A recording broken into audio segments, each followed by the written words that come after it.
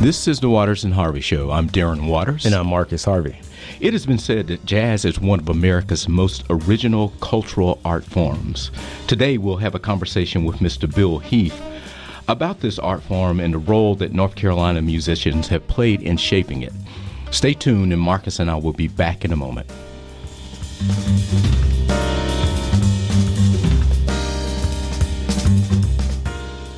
Again, this is the Waters and Harvey Show. I'm Darren Waters, and once again, I'm happy to be here in the studio and very pleased to be here with my brother, Dr. Marcus Harvey.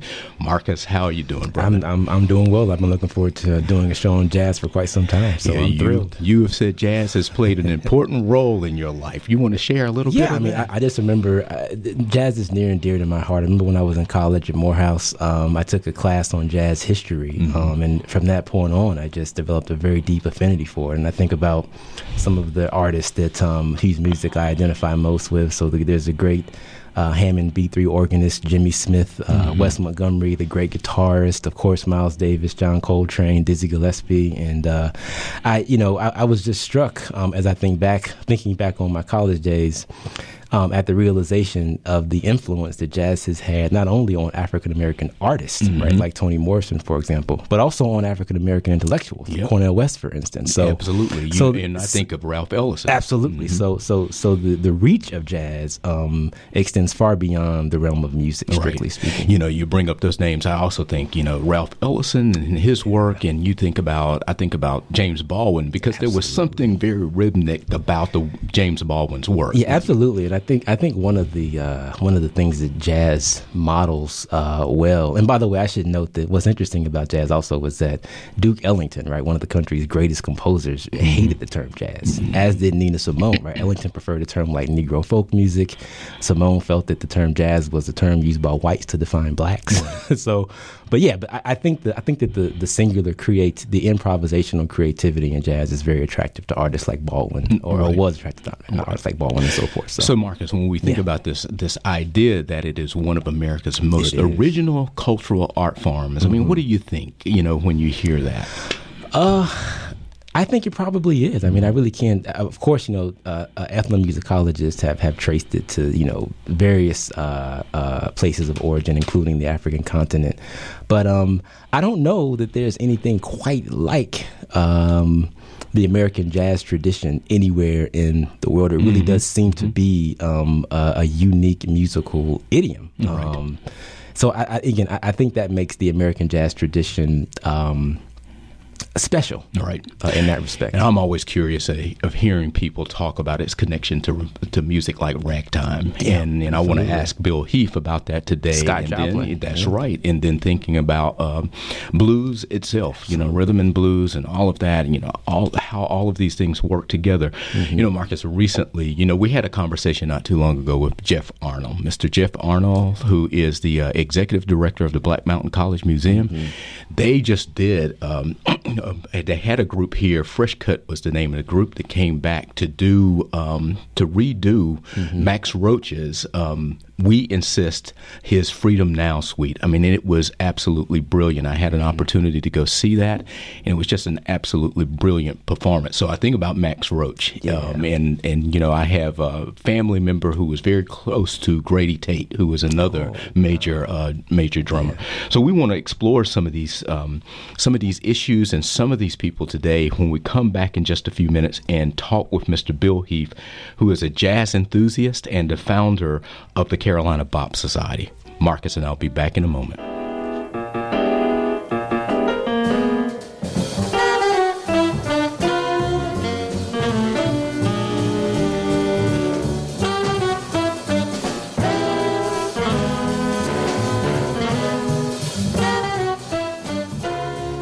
Well, welcome back to the show. Again, this is the Waters and Harvey Show. I'm Darren Waters. We're coming to you here from Blue Ridge Public Radio right in downtown Asheville. You had a chance to listen to a little bit of Thelonious Monk there, so Marcus and I kind of changed it up. But we'll talk to Mr. Heath about that. But we just want to welcome him to the studio here. Mr. Bill Heath. Bill is, again, the founder of the Carolina Bop Society. It is an organization that is dedicated to not only celebrating jazz, but also jazz musicians from North Carolina. So, Bill, welcome to the show. Welcome, Bill. Well, thank you for having me. I appreciate the opportunity to talk to you. So glad that you could be here. I think that we'll just jump right into the subject here. Okay. Just talk about, especially the Carolina Bop Society. Can we just start there? The founding of this society. What prompted you to start this society? Well, it came about after some years. I was actually driving across country initially. It was one of my first visits to Asheville, as it were, and I was leaving California, and I actually stayed or had a layover in Kansas City, Missouri. And so in Kansas City, I went by the Negro League's museum, and there they also had housed inside that facility. They had a jazz museum also dedicated to. Most of it was dedicated to Charlie Parker and Count Basie, and it extended throughout other Kansas City notables. But that's how I came about realizing that, and so. On my trip, continuing my trip here to North Carolina, I suddenly thought, wow, Carolina has a bunch of musicians who really had an influence in the world of jazz. Well, I wonder what Carolina has done for it. Right. And I got here, and one of the things I was really trying to see or figure out to see how Carolina was treating its sons and daughters in the jazz world. And there was a few markers. I actually stopped in Hamlet, John Coltrane's birthplace, and they actually had a highway marker, but it wasn't really noted, and so I was finding those kind of things throughout the state, but not really highlighting and celebrating it. It was more like, well, John Coltrane was born here, right, and people would just leave it at that, right. And I thought, these guys are gonna, go a little deeper than that. Yeah, let's go a little deeper than that, because most folks, when they think about those kind of musicians, they think of New York, Philadelphia, those kind of big city places where obviously jazz is foremost there. But I thought maybe it's time to celebrate the homecoming here in North Carolina, and let's get this thing going here. So that was really the because I think, Bill, before Marcus jumps back in here, I think about other states. Other states have done a really good job in really, bringing us together. I think about Mississippi and its music trail, especially with the blues. So I agree. And I do believe that there is more of an effort at the state level now to try to be more intentional about how we think about these things. Absolutely.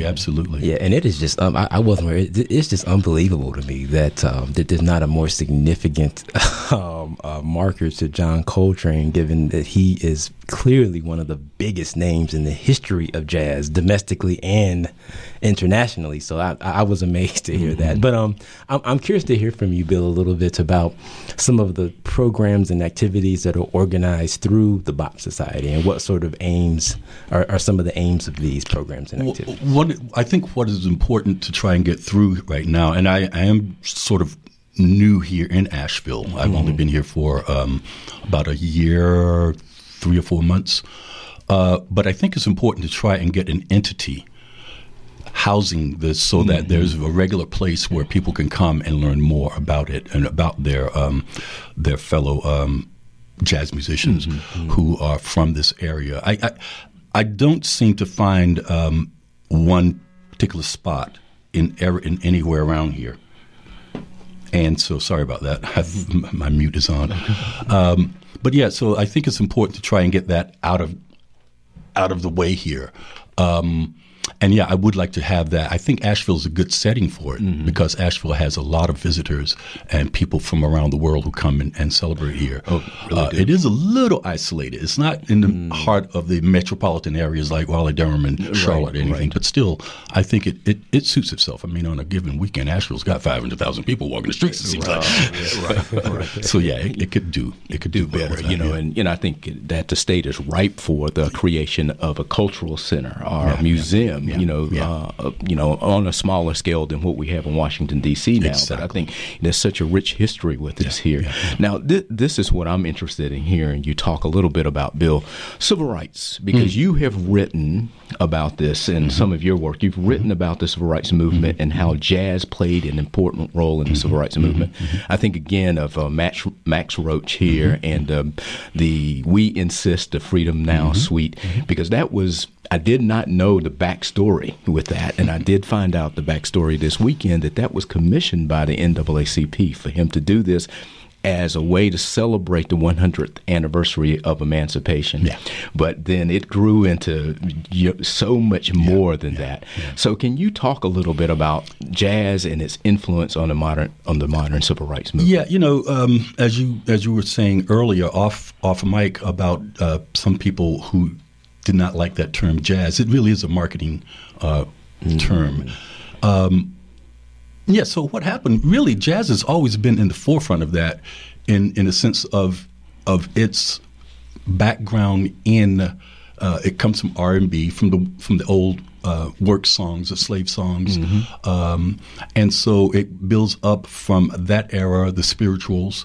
There's a strong connection between a lot of the Carolina, what I call beboppers or modern jazz folks. They all come from a strong spiritual background.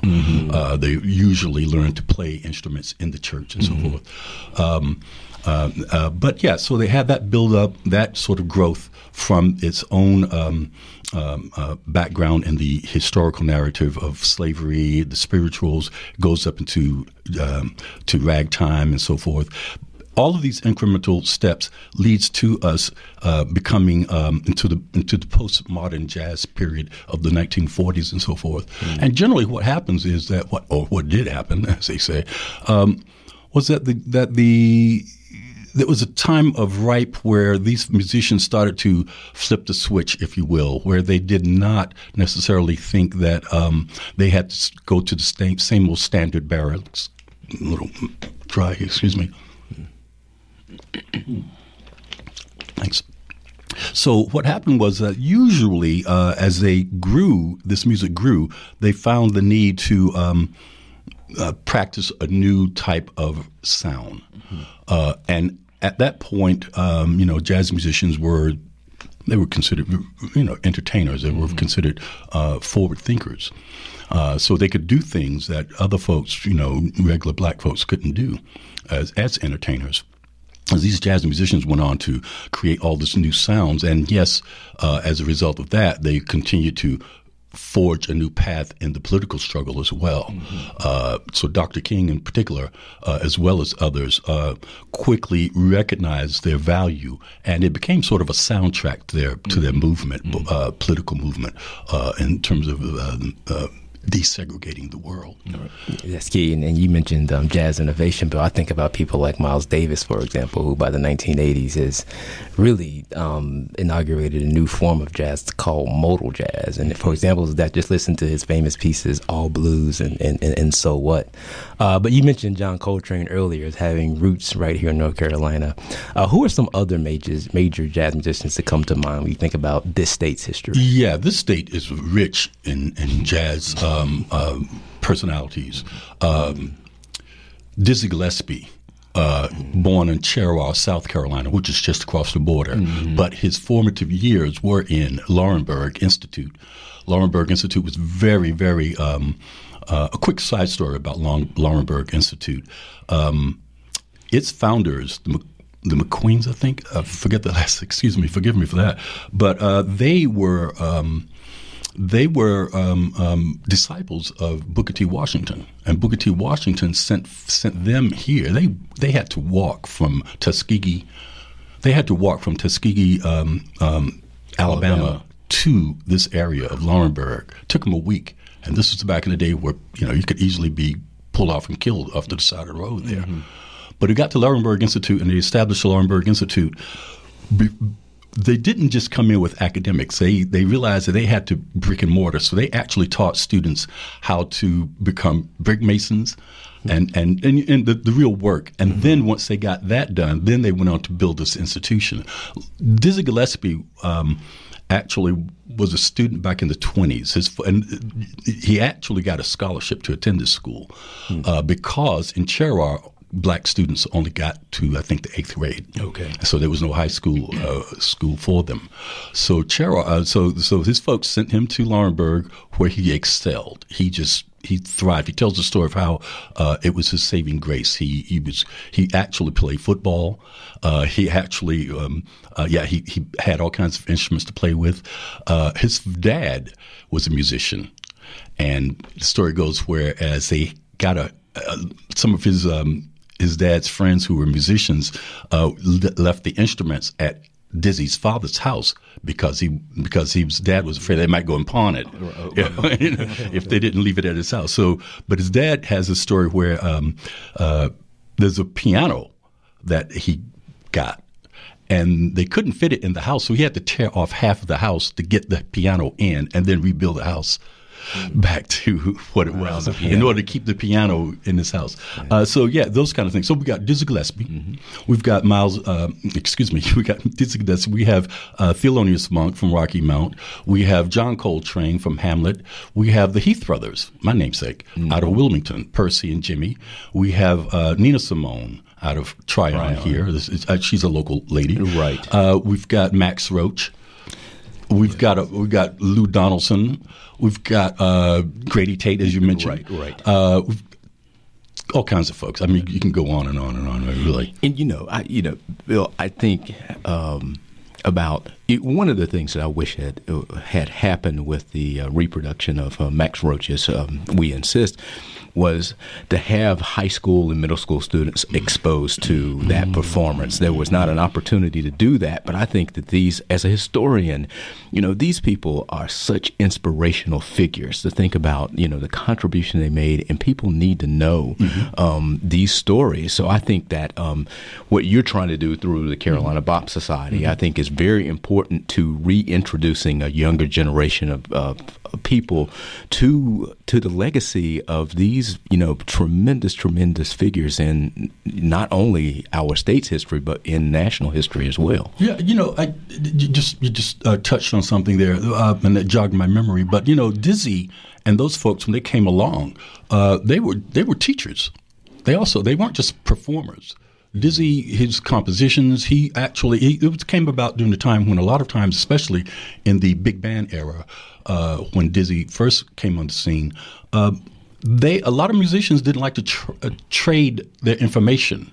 But Dizzy, who could read and write music, would go to his other sax player or other trumpet players even, and would show them what he's talking about. This is how you want to play this, or you might want to try it this way. And so he would actually hold sessions. Thelonious Monk did the same thing. He was very influential in teaching other musicians and learning better and practicing their crafts. Right. So they just didn't hoard that information and just be quiet about it. Yeah, and again, going back to the other point with the influence during the Civil Rights Movement, they definitely took part in that by saying, yes, these are the kinds of music we're playing. You mentioned the Freedom Now Suite. I mean, Nina's Dr. Billy Taylor out of Greenville, North Carolina, with his influence in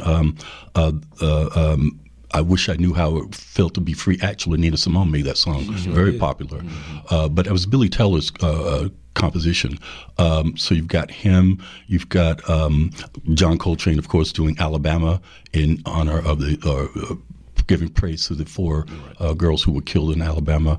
So those kind of folks, they played other music, but of course they also were very in touch with their time of that moment of their time. And yeah. So Bill, this makes me think too about we're talking about, and I'm going to use this term. Both you and Marcus can correct me if I'm wrong here, but pure jazz.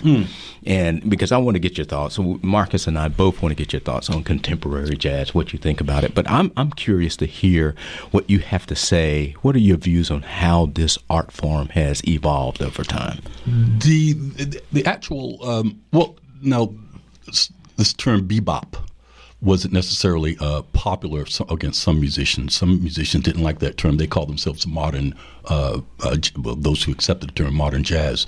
I know that. But yeah, they, one of the things that the bebop era introduced, people like Monk, was the reharmonizations. They harmonized music structurally so that you might hear a popular tune that the big bands were playing for dances, but Monk would recreate that. He would rewrite that, and he would have these little phrases that people were like, if you weren't really accustomed to it, it's a whole different song. So the flatted fifth was very influential in establishing modern jazz sounds that we listen to this day. There was another, I have to come back to that, but there was another, I have to look at my notes, excuse me. But yeah, the flatted fifth, of course, the B flat, and so forth. So those kind of technical that made a real impression on the jazz sounds that we listen to this day, and it's continued. Right. I mean, the smaller compositions, makeup of the modern jazz, the trios, the quintets, those kind of combinations. That's what we're listening to this day. That was very much an influence from these jazz musicians of the 40s when it really came along. Yeah, because I know, and that makes perfect sense, because much of the jazz that I find myself attracted to today is heavily influenced by the bop tradition, and also I would say the smooth jazz tradition too, as opposed to some of the earlier jazz idioms. Yeah. But so Bill, in terms of contemporary or present day jazz artists who are up and coming, especially in this state, who comes to mind? Who should we be aware of? Who you recommend that we take a listen to? You know, there's so many. I really don't have a good grasp of a lot of the younger folk. Okay. I guess I'm just getting old, and so I still listen to these old dead guys who play piano. But it's a shame, because there are some talented musicians out there. I do think of, and he's not so young anymore, but I do. Oh my goodness, Cyrus Chestnut, and I'm thinking of the bass player. Oh God, I know him well too, and he would beat me up if he knew that I'd forgotten his name like that. But anyway, there are some musicians out there who definitely continue on to that tradition. Although, to your point about the smooth stuff, nowadays a lot of the younger musicians have learned to. Let's talk. Let me sort of make this transition here. Hip hop music is really, people don't realize the connection that it had to bebop. With its scatting. And so the hip hop sound comes along. And so a lot of times these musicians nowadays, the younger folk that I can't remember, they've learned how to incorporate this new hip hop sound, this new R&B sound into their music. And this is what grows in the tracks, younger audiences, right, and keep them in the mix, if you will. Yeah, which is interesting, because I remember when I was growing up in the 90s, some of the hip hop groups that I listened to, like A Tribe Called Quest, for example, were sampling heavily from jazz artists, Miles Davis and others. So now it seems that things are kind of flipping a little bit. Very interesting. Yeah. So in Bill, and as you talk about that, one of the things I want to bring up here is, and I think of this in terms of what I know about Motown and the Motown sound, and there's a great documentary that looks at that sound, because the Funk Brothers, who were the bands behind most of the Motown artists, and they came out of Mississippi. So many of them came out of Mississippi. But this particular documentary is called "Standing in the Shadows," and so we don't know so much about their stories, but this brings out their stories in a very rich and I think powerful way. But one of the things that they bring up there is that the Motown was not a sound that was easily appropriated by the groups. What about jazz and appropriation of jazz sound? And have you given any thought to that? Some thoughts. I mean, it goes again back to the point of how these folks were brought up in their own personal background. You should actually listen to Thelonious Monk. Does a pretty good job of "This Is My Story, This Is My Song." When he plays that piece, this is an old spiritual song of him. You can hear also Nia Simone doing a lot of pieces about from her own spiritual background. But I guess more to your point, your question is that these folks, they have such a rich tradition in expression and turning these kinds of sounds around, that I think it's safe to say they will live forever in that regard, and they'll these moments that we're these folks are passing on, but they will be coming back. They will be with us forever because they are the bread and butter of the sound from what everybody else is still building upon. Right. Yeah, and I'm thinking about, when I think about great jazz pianists, for example, Art Tatum, Oscar Peterson, even McCoy Tyner. I mean, there are artists today who are obviously influenced by these guys. Contemporary jazz organists like Joey DeFrancesco, referencing directly the work of Jimmy Smith. So I definitely hear your point, Bill. Question. So for those who want to find out more about the Bop Society, where can they go for more information? Okay, so I am the administrator and the founder of the Carolina Bop Society. It is it's on a Facebook page. It's called up Carolina Bop BOP Society. And I can admit you once, because it is a closed group. I just didn't want everybody flooding in on it, but I can admit you once I clear you. Essentially, I'll add you to the group, and you'll have the whole listing of and basically what I'm trying to get people to do is just, you don't have to contribute just to these Carolina folks, but I do.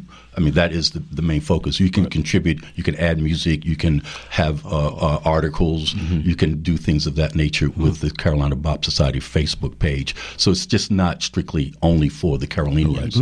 I have several other jazz pages that I belong to, and we always contribute all kinds of stuff.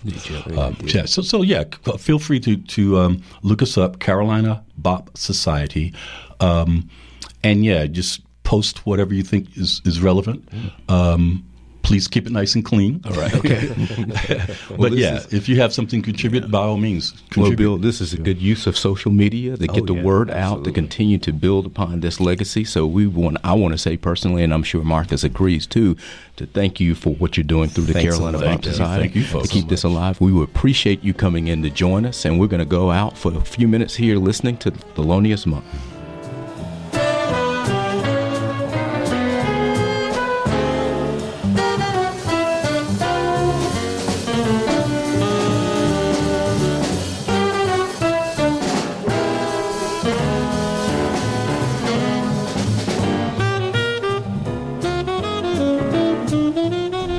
Well, once again, thank you all for joining us. Marcus, that was a great conversation. At least the start of what I know will be a longer conversation. Yeah. I've enjoyed watching you in the studio as you've had this conversation, because I tell you, this is right up your alley. Oh, it is. I would just say this quickly. I think that when we think about the African American cultural experience in this country, I really do think that jazz is right there in the heart of that experience. And many researchers have recognized this. Many artists have recognized this. And I hope that that future generations don't lose sight of the importance of jazz. Right. In the broader arc of the African American experience. And Bill talked about MLK and Martin Luther King and what he had to say about jazz. And I've not really studied this area of African American history, and really want to dig deeper into it, because I'd be curious to see what people like W.E.B. Du Bois had to say about it, or even Ida B. Wells. Were they talking about this this cultural form? So I want to do that. Yeah. But Marcus and I want to thank you all for joining us again today, and we want to remind you that the Waters and Harvey Show is produced at Blue Ridge Public Radio in Asheville, North Carolina. And you can listen to our podcast on bpr.org, on the BPR mobile app, and on iTunes and Google Play. Follow us and get in touch on Facebook and Twitter. And Marcus and I will see you all, or talk with you all again next time. Take care.